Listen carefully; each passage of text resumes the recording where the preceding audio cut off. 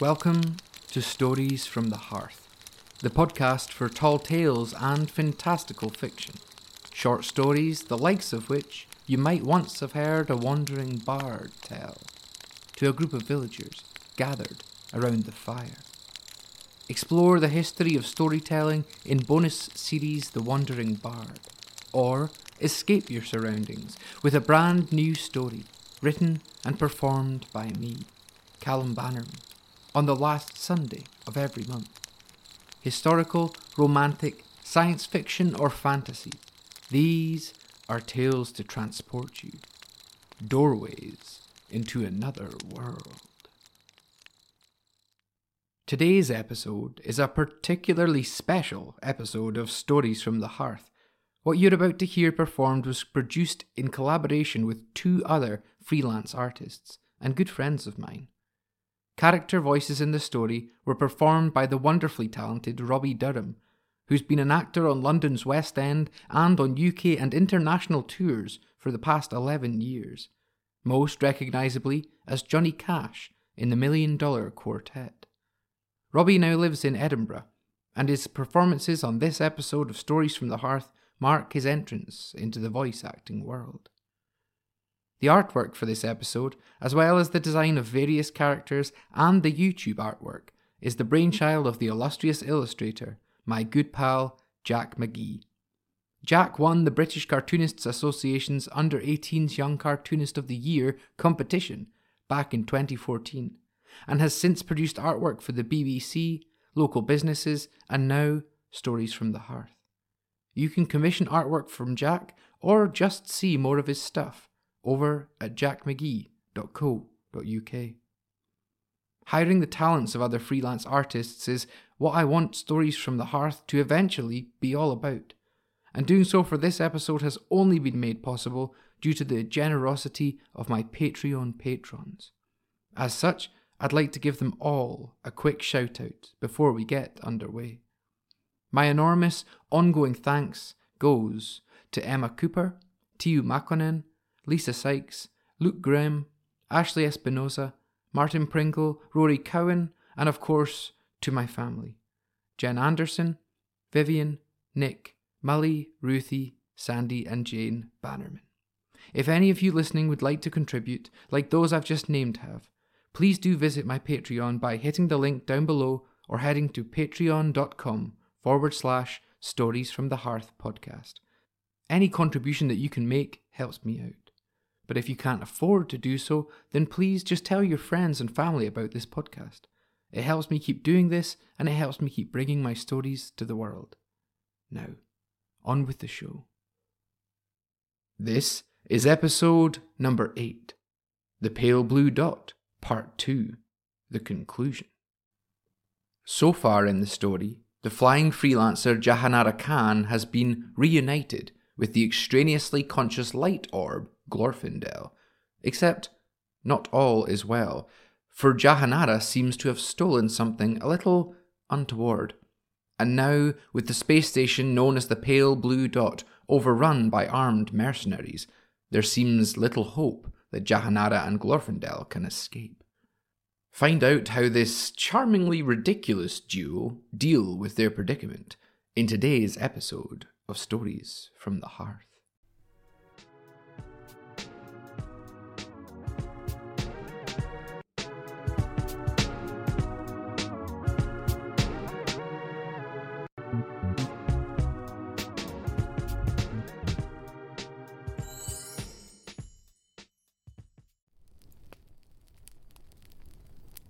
After 20 minutes at the hands of the mercenaries, the bar of the Pale Blue Dot now more closely resembled Earth in its final days. In other words, a lot of it was on fire, and everyone was trying to leave as quickly and as quietly as they could. Toward the back of the room, the majority of the establishment's patrons were gathered. Several were gagged or bound somehow, and many more knocked unconscious, or, as in the case of exotic dancer Zeebo, the horn-toothed squid, had been shot dead. The captives were currently being guarded by a giant worm whose slime was both highly acidic and impenetrable. The rest of the space station was busy being systematically and thoroughly scoured by several dozen soldiers, each of whom was armed to the teeth, or actually had arms made of teeth, as was the unfortunate biological makeup of the Schneebly system's molar molenoids. From the bar lobby, one could hear the shrieks of guests and interrupted lovers, using their final moments in this multiverse to complain. Hadn't I put the bloody do not disturb sign up? And such things as, look, I know the pale blue dot's hardly the 5 seasons, but buggeration if this isn't the worst room service I've had in my entire... But the poor wretches never got to finish that thought. In fact, the only resistance still holding out against the attack was that of anarcho-punk band, the Legionnaires of Sin. The Legionnaires, thankful now more than ever for their infinite lineup of reinforcements, had entrenched themselves behind a hastily constructed barricade of bass drums, subwoofers, amps, preamps, guitar pedal boards, keyboards, and, unfortunately for them, even their precious rider. As the shots from the mercenaries' antimatter quasar blasters ricocheted off the barricade, hundreds of bottles of snail ale, clam pain, and sea keela were destroyed in a fine spray of ocean-themed alcohol. Of the moans coming from behind the barricade, only 1 in every 10 was actually related to physical injury. The rest were simply mourning such a waste of booze. Distracted by their fight with the Legionnaires, and with most of their company searching for the fugitive Khan elsewhere on the pale blue dot, not one of the mercenaries in the lobby noticed Jahanara and Glorfindel, now a ripe shade of peach, as they quietly approached the splintered wreckage of the bar. Psst, hissed Jahanara, pulling Glorfindel's attention back to the task at hand. You want out of here alive, or not? The pair were hid behind the corpse of a giant Venus flytrap, and as Glorfindel turned to face their companion, a stray blaster bolt hit the heaving remains, spraying the extraneously conscious light orb in a fine shower of viscera. Glorfindel turned the colour of diseased snot. Ooh, said Jahanara, before she could stop herself. She reached up and pulled a sodden bar mat from the polished wooden surface. She flung it at Glorfindel, who, not having any hands to catch it with, suddenly found themselves blinded, wet, and smelling even worse than before. Decades of spilled drink, never once washed out of the bar mat, now coagulated on Glorfindel with the horrid stench of the decaying Dionia. Glorfindel shuddered, tilting on their axis until the towel fell free and hit the floor with a sound like mouldy leaf mulch. The orb cycled through their colour palette until they found one which conveyed a suitable degree of rage. Sorry, Glorf, apologised Jahanara, half-heartedly. Anyway, what do you want? The flying insectoid motioned toward the menu, pale and blue-tacked onto the mirror behind the bar. In all the years Jahanara and Glorfindel had been coming here, it had never changed. The pale blue dot's menu offered just 2 astronomically gastronomical choices. After an unnecessarily long period of deliberation, Glorfindel finally answered Khan's question. Just the usual, they decided, with a satisfied nod.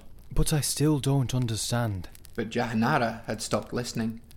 With a quick peek over the dead flytrap to confirm that the attentions of the mercenaries still lay elsewhere, she flew up to the bar, or rather, what was left of it. The old saloon-style brass rail which had run the length of the bar, at just the right height for bipedal customers to rest their weary feet upon, was now so bent out of shape that it sooner resembled an incomprehensible modern art piece than a footrest. And that was just the half of it. The once polished surface of the bar, lovingly cracked and weathered by millennia of disrepair, had been thoroughly thwacked and leathered in just a few milliseconds of wanton destruction. The area between the tattered bar and the cabinets behind, once showcasing many metric tons of knock-off booze, now showcasing many metric puddles of knocked-off booze, was a living catastrophe of splintered wood, shattered glass, and variously strewn robot parts. For a moment, Jahanara worried that her plan had been foiled at the first hurdle. She caught a glimpse of herself in the mirror, itself somewhat miraculously undamaged, and recognized the kindling of fear-induced sunlight in each of her 100 eyes. Shit, she thought, her thoughts flashing in big red warning signs for Glorfindel to see. She licked frantically at the goo weeping from the corners of her eyes, and soon had herself back under control. She prayed that no one else had seen her. As her vision became clear once again, she saw to her enormous relief what it was she'd come looking for. For there, among the wreckage, lay the AI barkeep who had served her earlier. His wheel had come loose, and the funny screw and bolt fixings of his arms were battered all to hell, but still he lived. And as he caught sight of Jahanara, he lived to serve. Howdy, howdy, howdy, howdy do, little miss, little miss, little miss.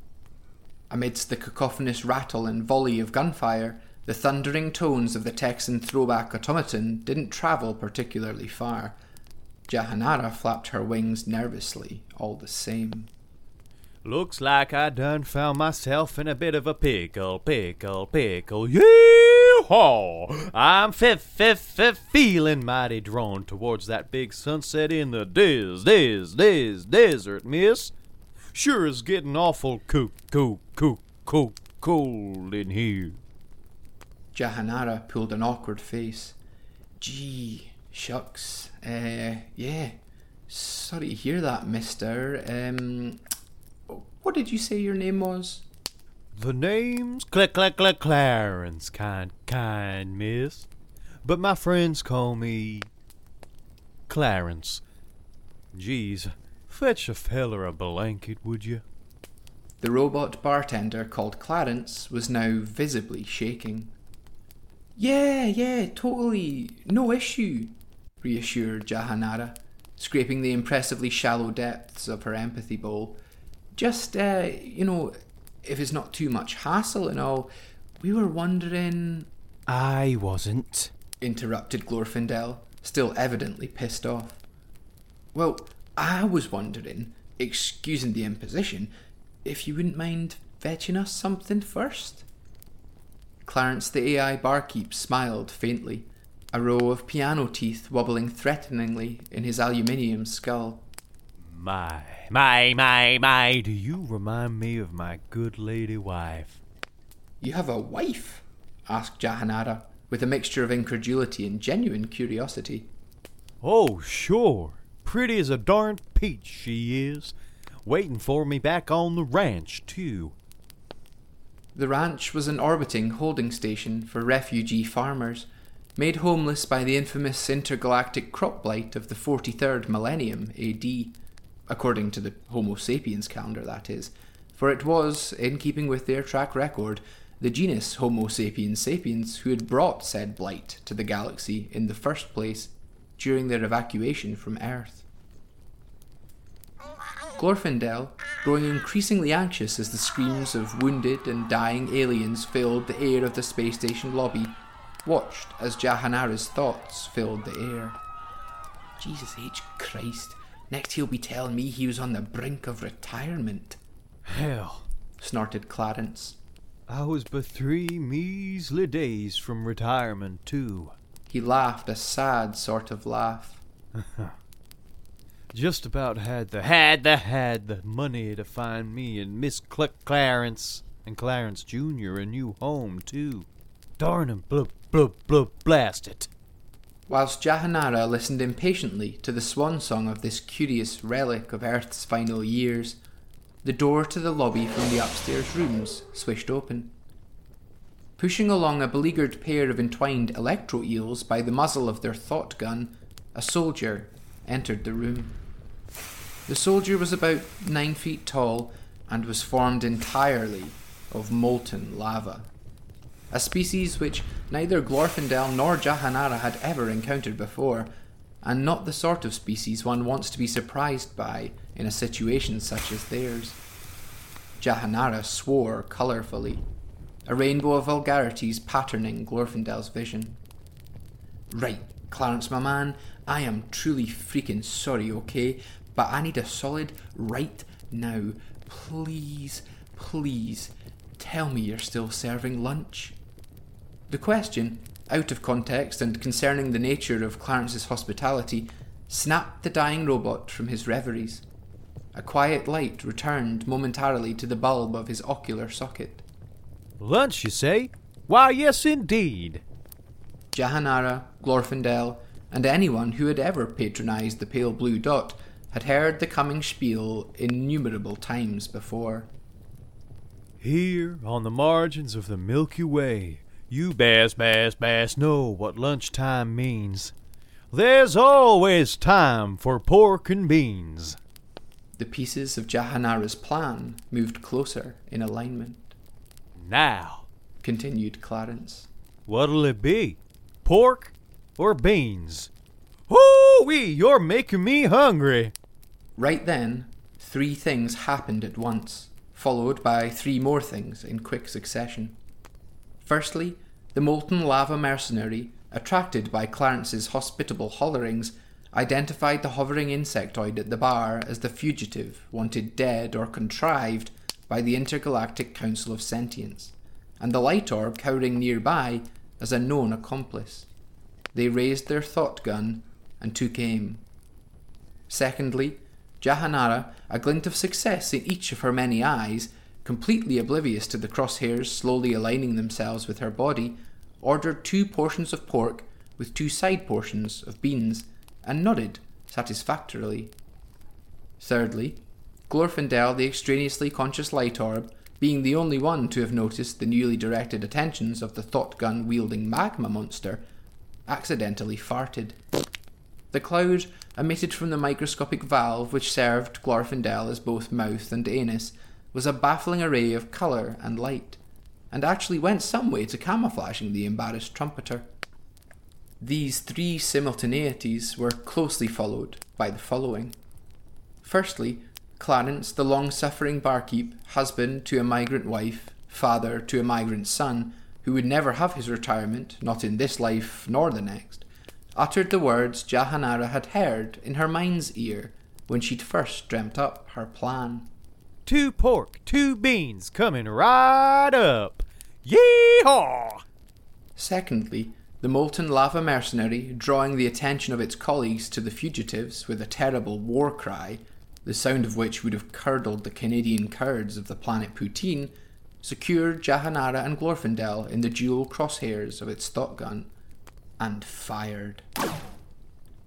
And thirdly, as the fat-ass rays of the thought gun whizzed and gibbered through the air of the space station lobby, Jahanara and Glorfindel's perception of space-time slowed to 1/100th of a second.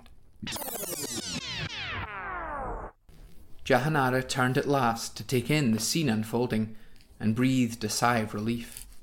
Heck, that was closer than I'd planned. Leisurely, she winged her way off the bar and down to Glorfindel's level, trying not to screw up her face too much at the combined stink of plant remains, stale beer, and flatulence which now surrounded the orb. The blast from the thought gun drifted lazily through the air where seconds ago Jahanara had been perched. Glorfindel shook. Where's... Jahanara, what's happening? Oh, it's simple, really, Jahanara beamed, more pleased with herself than ever before. Time never moves slower than when you're waiting for food. A question for you, children. Have you ever contemplated the fly? If not, don't worry. It's not a test. I mean, I certainly hadn't ever really thought of flies, until recently, that is. But if you have, if you've mulled over mosquitoes, thought of ticks, or asked after aphids, then perhaps you were inspired to do so for a similar reason. You see, it was a hot summer's evening, and the porch door was swinging creakily on its hinges. The temperatures both inside and outside the house were identical, but still I kept that porch door open, hoping that some semblance of breeze might somewhere muster, and thus aerate my home. I was taking a nip of Ursa Majoran mezcal, the only true companion in that sort of humidity, of course, when my cat Xander came stretching out onto the porch to join me. She went from downward-facing dog to upward-facing dog, then held my gaze, wide-eyed as she wrung the tiredness from her with a final stretch. Suddenly, Xander caught sight of a big fat blue bottle twitching lazily on the ivy-covered trellis at the end of my porch. And so I watched her, my sprightly 2-year-old cat, as she crept panther-like up to the lattice, sometimes localizing movement to just the tip of her tail, other times taking 2 or 3 measured darts forward. I watched her reach the trellis and wind herself up like a springbok, and then, at the very last moment, when she was sure that the fly was distracted, I watched her pounce. She flew through the air at the fly almost faster than my eyes could move, and yet the fly had escaped. Not only that, but it had escaped and then returned to that same bit of trellis, just a handspan from where it had been. And it had done all of this as nonchalantly as if, like in some slapstick movie, it had simply dropped a coin and bent to pick it up, just as the assassin took a swipe at its head. Sipping my mezcal, wiping the sweat from my brow, I watched Xander line up again, from a different angle this time, and yet fail once more. The fly buzzed loudly, disgruntled, and flew across the porch decking, spying out its next landing pad as carefree as if it had been picking holiday destinations from a brochure. 15 minutes this went on, and the closest my cat Xander ever got to dining on delicious fly was when she mistook a fallen nugget of my chewing tobacco for her prey. I'm sure it tasted as nice as any fly could have anyway.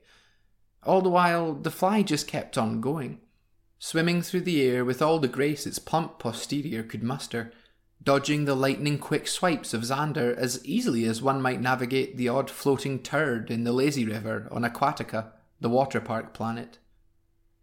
It occurred to me then that, given time is relative to mass and speed and gravity and all, that the fly's perception of time was drastically different to that of my cat Xander's.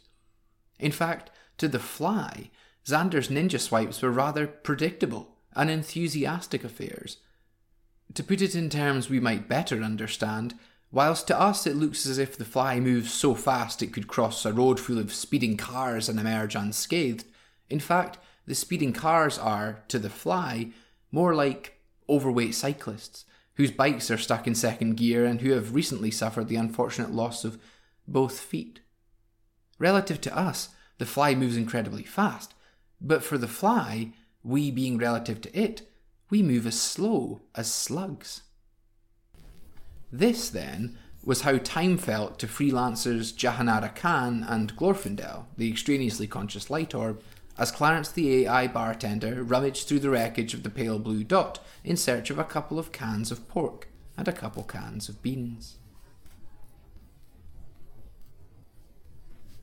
That really it, then? Asked a gobsmacked Glorfindel. You steal the one extant standard by which the universe measures intelligence, alter it for your own personal gain, thus increasing or decreasing or, I don't know, just messing with the IQ of an entire universe of life, and your big escape plan is to order dinner. Jahanara grinned. Hey, it worked, didn't it? The lobby of the pale blue dot looked rather strange, slowed down, which is not a particularly accurate phrase regarding the infinitely complex quantum network of space-time, but it'll just have to do.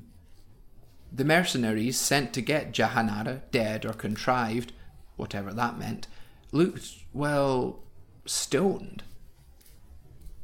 As the lava thing's shots rang through the bar, the sound waves now too stretched to be audible to Khan and company, its companions in arms had all started toward her. Several were reloading their firearms, several more already raising them to aim, but whatever they did it so slowly that they looked simply clumsy. And so, to Jahanara, it looked like they were stoned.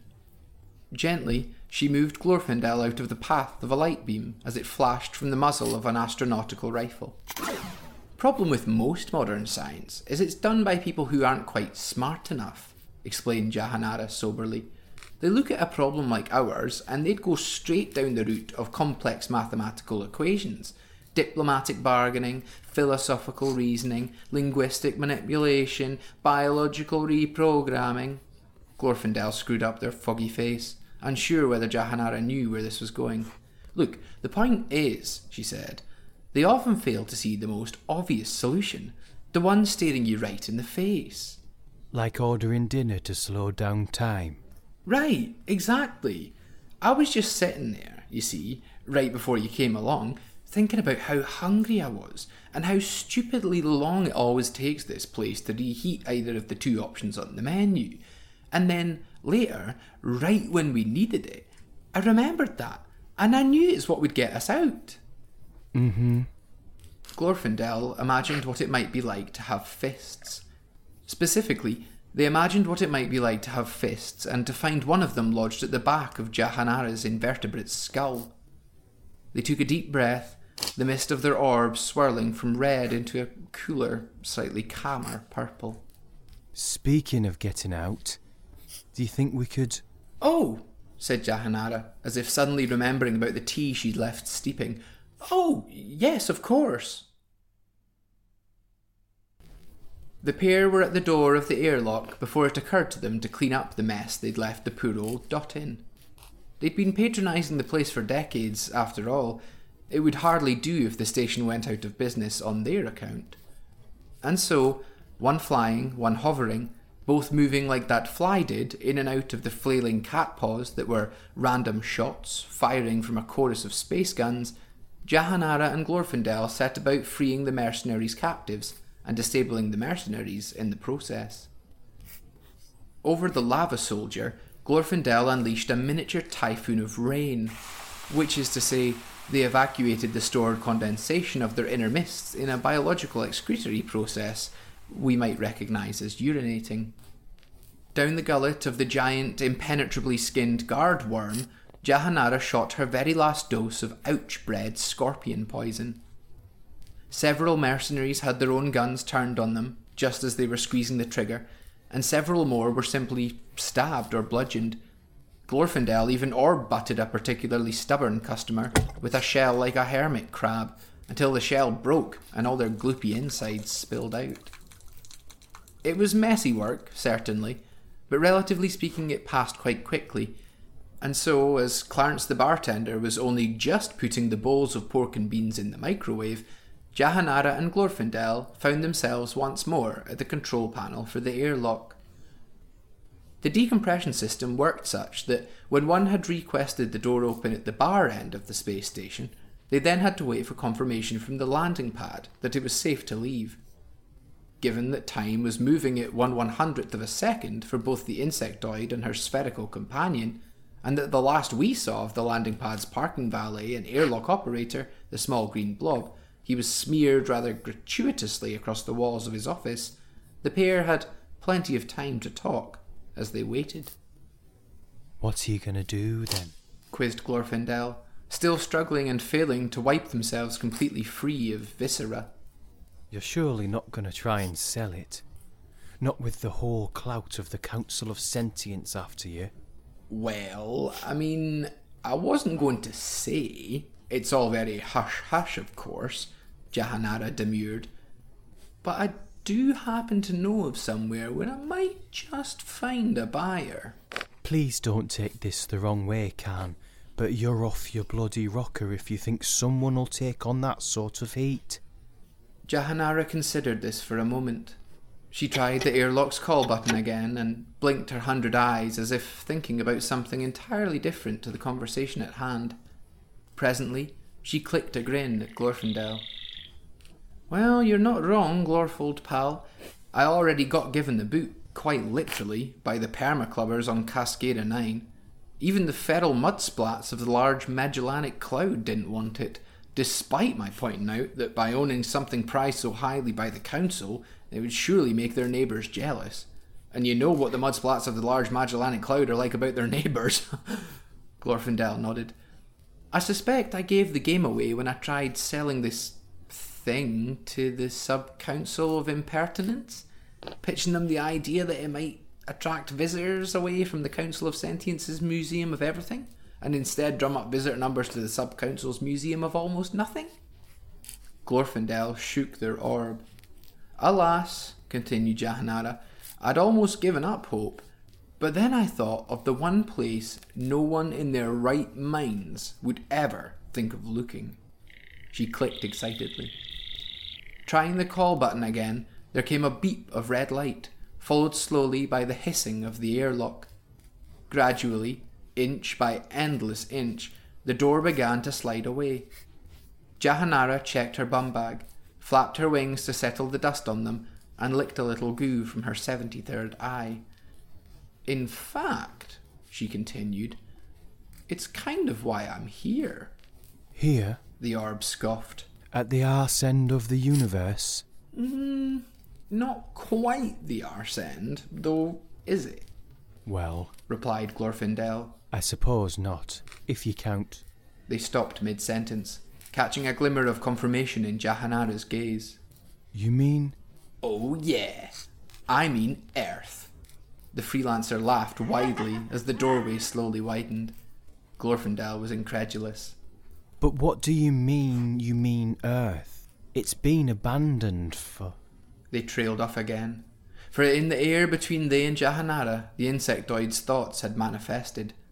Glorfindel concentrated and saw what Jahanara knew, what she had discovered about that pale blue dot, long thought abandoned, long consigned to the history podcasts as a blip in space-time at the arse end of the universe.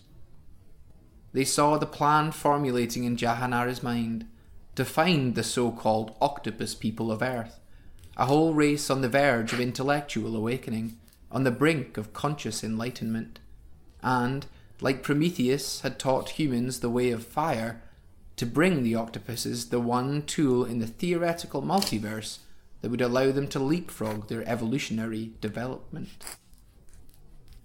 Jahanara watched their pal, the extraneously conscious light orb, watching the invisible manifestation of her thoughts, and tried to withhold the thought that, after having bestowed upon these earthling cephalopods the bountiful chalice of intellect, she might rule over them like a queen, like the captain of her own hyper-intelligent Starfleet. But if you've ever been told not to think of, say, a crocodile eating a child, then you'll know that the first thing you think of is a crocodile eating a child. And so it was that Glorfindel saw, plain as day, the monarchic intentions of their one-time colleague, Jahanara Khan. And they quailed, their mists turning a soddy brown. Quantum quasars, Nara, you don't know when to quit, do you? You should leave the brainiac here for the last of the council's goons to find, and you should make yourself bloody scarce. Building a subservient army of intelligent octopods is hardly keeping a low profile now, is it? The doors of the airlock finally clacked into position. Jahanara looked at Glorfindel with something that might once, in a distant past, have passed for shame. You've already made up your mind, haven't you? Jahanara bared the gummy roof of her mouth. Bloody hell, swore the light orb. Right, fuck it.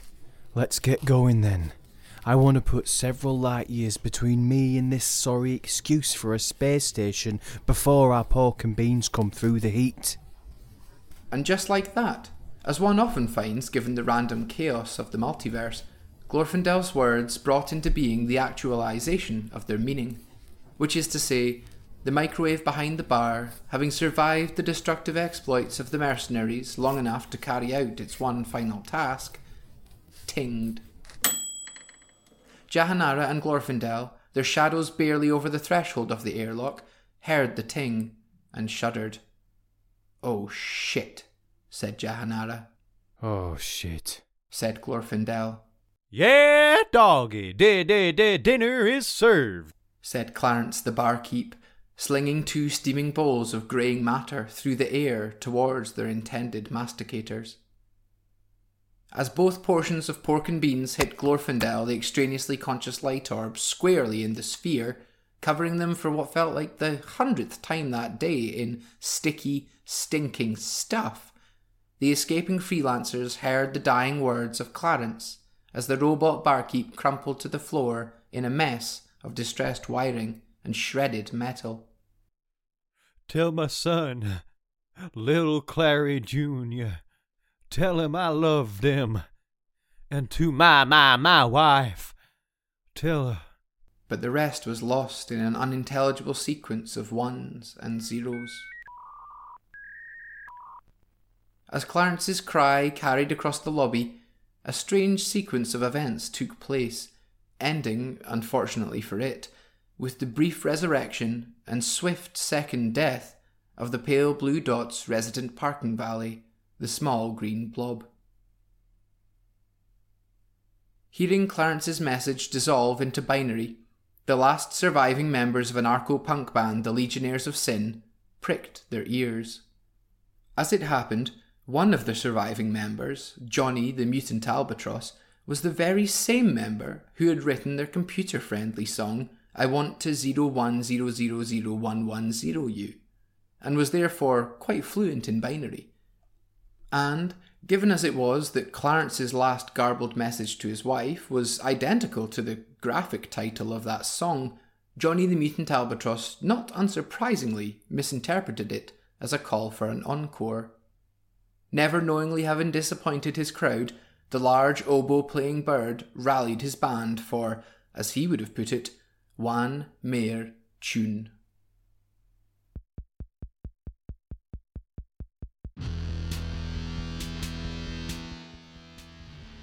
Time was now working again at normal speed, which, to be sure, is not a scientifically accurate sentence, but is the sentence you'll just have to put up with. And so, to the cacophonous opening chords of I Want to 01000110U, there came a bellow of rage. It came not, as Jahanara had hoped, from the lungs of the band's lead singer, but instead from a broiling mass of hissing steam and ominously glowing fire, bubbling in a pool over in the opposite corner of the room. The bellow was a response, the freelancers guessed, to the simultaneously instantaneous deaths of the lava monster's mercenary companions, who upon the ting of the microwave had all either been blown apart by their own trigger fingers, were dissolved from the inside out, or had finally collapsed due to loss of blood from stab or thump wounds inflicted some time before, relatively speaking of course. As the fiery being collected itself and rose to a new, enormous height, the igneous rock of its makeup flaring with alarming veins of orange and red, Jahanara turned to Glorfindel. "I thought you'd pissed on that guy," I did. protested the light orb. He sizzled right out. Jesus. Yeah, well, he's back again. Who the hell is this Jesus? What? I'm just practicing my earth speak. Sorry. Look, we better go. Back in the office of the Pale Blue Dot's resident parking valet, the small green blob was busy peeling itself from the walls. A few moments ago, the blink of a light on its control panel had revived the blob's faculties of muscle memory. Apparently, after serving the Pale Blue Dot's customers for the best part of 4.6 million years, even the heat of its murderer's quasar blaster could not curtail its ingrained impulse to work. Pathetic, it thought, as a part of it squidged along the dashboard toward the flashing light. After the light had flashed twice more, thanks to the impatience of some selfish sod on the inside, part of the small green blob finally managed to press the door release. "So, Mr. Blob," it imagined the host of its favourite talk show, Close Encounters of the Death Kind, saying, "what brought you back?" It'd reply, my commitment to serving customers. Mother of pearl, cursed the small green blob. You really are pathetic, you know that. Awkwardly sandwiching the last of itself together and smelling the faintest hint of roasted garlic in the air, the small green blob trudged solemnly to the airlock. On the other side of the door, Jahanara Khan and Glorfindel, the extraneously conscious light orb, pressed themselves. At the far end of the corridor, the Legionnaires of Sin were just cracking into the chorus of their encore, filling the whole place with the frantic energy of computational code, a heady mix of orchestral crescendos and accidental harmony, and the thrum of a double bass approaching the speed of sound. Glorfindel exhibited a veritable light show of panicked colour, and Jahanara's head spun against the noise. But it was not the musical atrocities of the band's encore which so occupied their attentions, for stomping into the airlock tunnel of the pale blue dot as the doors to the bar closed behind it was the still very much living, still very much breathing lava monster. It may have lost its thought gun, but on it came nonetheless, pounding molten fist into molten palm and grinning with teeth as white as ash. It spoke then, and as it spoke, fire spilled from its mouth, and the air around it burned, the oxygen of the airlock growing thin. Looks like it's the end of the road for you, said the monster, with a voice the timbre of magma. And against the opposite door, which should have led to the landing pad and to a dwindling promise of safety, Jahanara and Glorfindel quailed.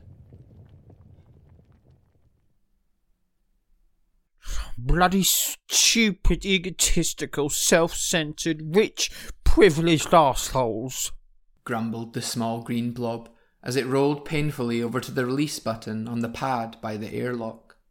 I really ought to quit, you know. This whole being murdered malarkey is the final straw. I swear it. It'll be the opening argument in my resignation letter, and make no mistake. From the other side of the door, the small green blob could hear a banging. Pressing itself to the metal, it heard a muffled shout. Impatient bastards, it squealed. But even as it said so, its blob was pressing down on the big red button of the control panel, carrying out its duty with the same unwavering dedication which had seen it awarded Employee of the Month every month for the past 4.6 million years. As the door onto the launch pad slid open, Jahanara Khan and Glorfindel, the extraneously conscious light orb, spilled out backwards. They gasped for air, found none, remembered at last to attach their outer space breathamakers, and gasped again. The small green blob, witnessing this undignified disembarkation of the station, sighed.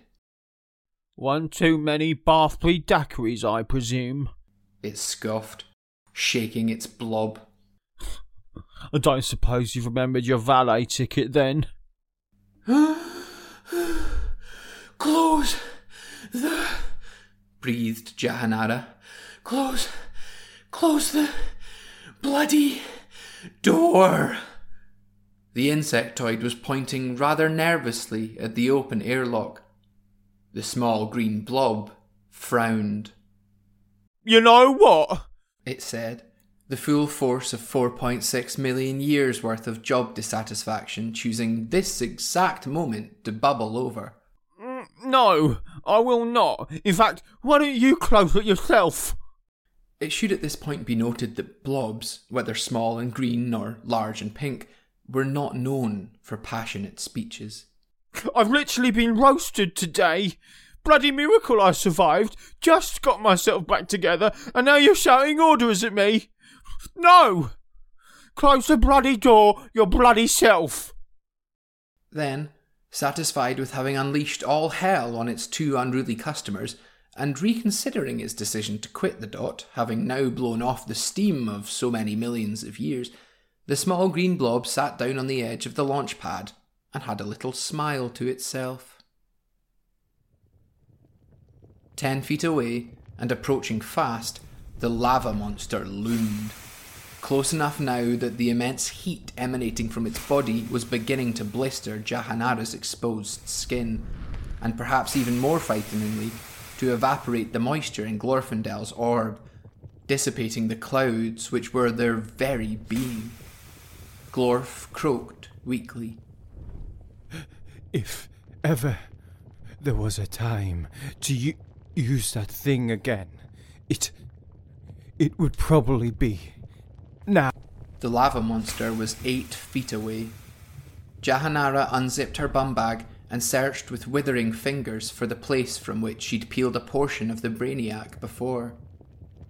If you've ever struggled to locate the start of a roll of sellotape, in harsh lighting with sweaty fingers and under the immense stress that your impending death tends to induce, with only the hope of survival resting in you locating said start of the sellotape roll, then you'll know something of how Jahanara felt in the agonizing seconds it took her to find the right notch on her stolen brainiac. Presently, the monster was 5 feet away, and Jahanara could feel the edges of her wings begin to crisp. With a sudden, aha! She located the napped edge of the brainiac and pulled. Away came a sliver of intelligence about the length of a human finger. The monster was just 3 feet away. Glorfindel, rolling like an errant marble toward the edge of the landing pad, beyond which was an infinite drop into deepest space, went, "Ah!" But far from joining in their anguish, Jahanara had a plan. The freelancer picked herself up and, mustering all the energy she could into those frail and damaged wings, flew to the side of the small green blob. Oblivious to all but its own ego, the blob did not see her coming. Jahanara scooped up the blob in her arms and lifted it into the air, thankful for its surprising lightness. What are you The blob protested. "You said you were roasted earlier, right?" asked Jahanara. Oh, blimey. Strike me down. You listened, did you? First time for everything, I suppose. "Listen," commanded Jahanara. The monster was closing on her, and Glorfindel, their life mists rapidly ebbing, rolled ever closer to the abyss. "Look, you were roasted, but you survived, yes?" The small green blob grumbled. "What?" Yes, I said yes, all right, bloody hell. And who's that? It added, spying the inordinately obvious lava monster for the first time. "So you're impervious to fire, to heat, yeah?" continued Khan, ignoring its question. Well, replied the small green blob, puffing out its small green chest. yes, I guess you could say I am. It pouted. But I don't see how that's... And then the blob stopped, because suddenly it did see how that might just be relevant. Jahanara, roaring a war cry to end all war cries, flapped her wings and rose above the erupting head of her volcanic foe. With all her might, she began tossing the small green blob up above her, catching it on an upraised fist, spinning, tossing, and spinning again. You've seen a pizza base being made, right? Okay, so you get the picture. Presently, as the mass of the small green blob spread out, like molecules in a centrifuge, and it became a blobby blanket of pale, translucent green, Jahanara darted suddenly out of its way. She crashed to the deck of the space station, right in time to catch her friend Glorfindel, the extraneously conscious light orb, as they reached the edge of the landing pad, and thus saving them from losing themselves to the eternal void. Jahanara looked over toward the airlock, just in time to see her plan working. The frisbee, which had once called itself the small green blob, came spinning down with such force and with such surface area that it completely drowned the body of the lava monster in sticky, greenish gloop. As the two freelancers watched on, blob and lava thing fused together, the fires of the monster turning black and smoky, extinguished at the last. And the small green blob, who had boasted so proudly in its final moments of its imperviousness to fire, was proved to be not entirely impervious. Thus, as blob and beast both met their ends, into the atmosphere of the cosmos was released the scintillating scent of garlic bread. "Blimey," said Jahanara, "he doesn't half smell good." Then, temporarily remembering the concept of sympathy, added, "Thanks, old boy." She turned to Glorfindel, their orbs slowly refilling with cloud and mist and fog, all tinted with golden relief. "Glorf, my gal," beamed Jahanara. "Fancy an Italian?" She gestured toward the faintest of blue specks out in space. "Still a few left of them down there, or so I've heard, and they're supposed to be darn good eatin'. Reckon I owe you one."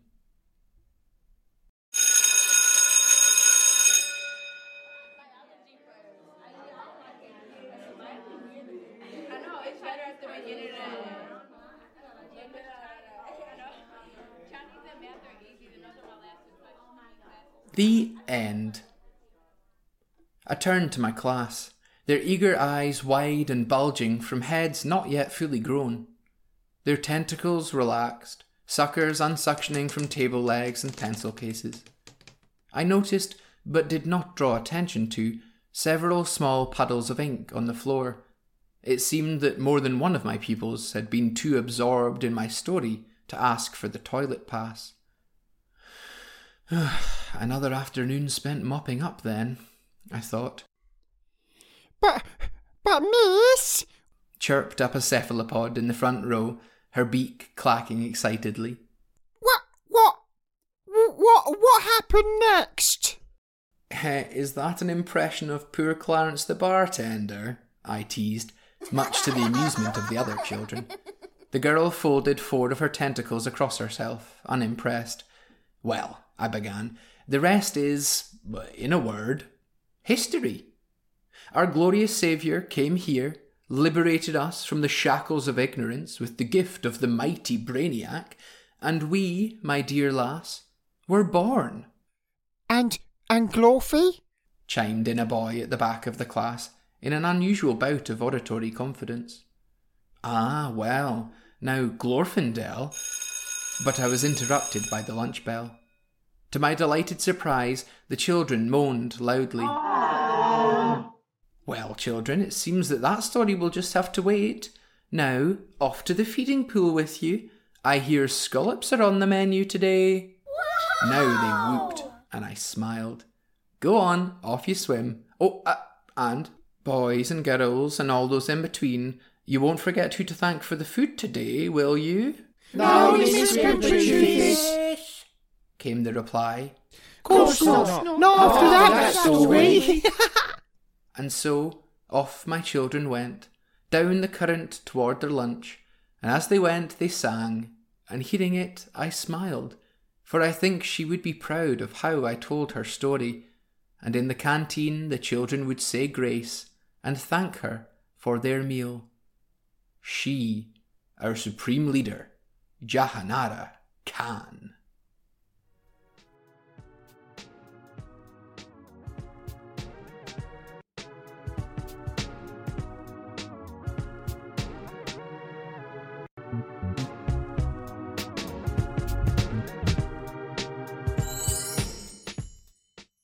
Thank you for listening to this month's Story from the Hearth. If you liked what you heard, please do subscribe and share this podcast with friends, family, and anyone you know who could use just a half-hour's respite from the chaotic energies of the everyday. You can also now rate podcasts on Spotify, so if you're listening to it there, why not drop us some stars? If you wish to support the podcast more directly, please head to my Patreon by hitting the link in the description down below, or heading to patreon.com/Stories from the Hearth podcast. Similarly, you can check out the podcast's Instagram, Twitter, website and email address via the links below. Story episodes are released on the last Sunday of every month. Additional episodes in the Wandering Bard historical mini-series will pop up from time to time. Until next we meet around the fire, I've been Callum Bannerman, and you've been listening to Stories from the Hearth.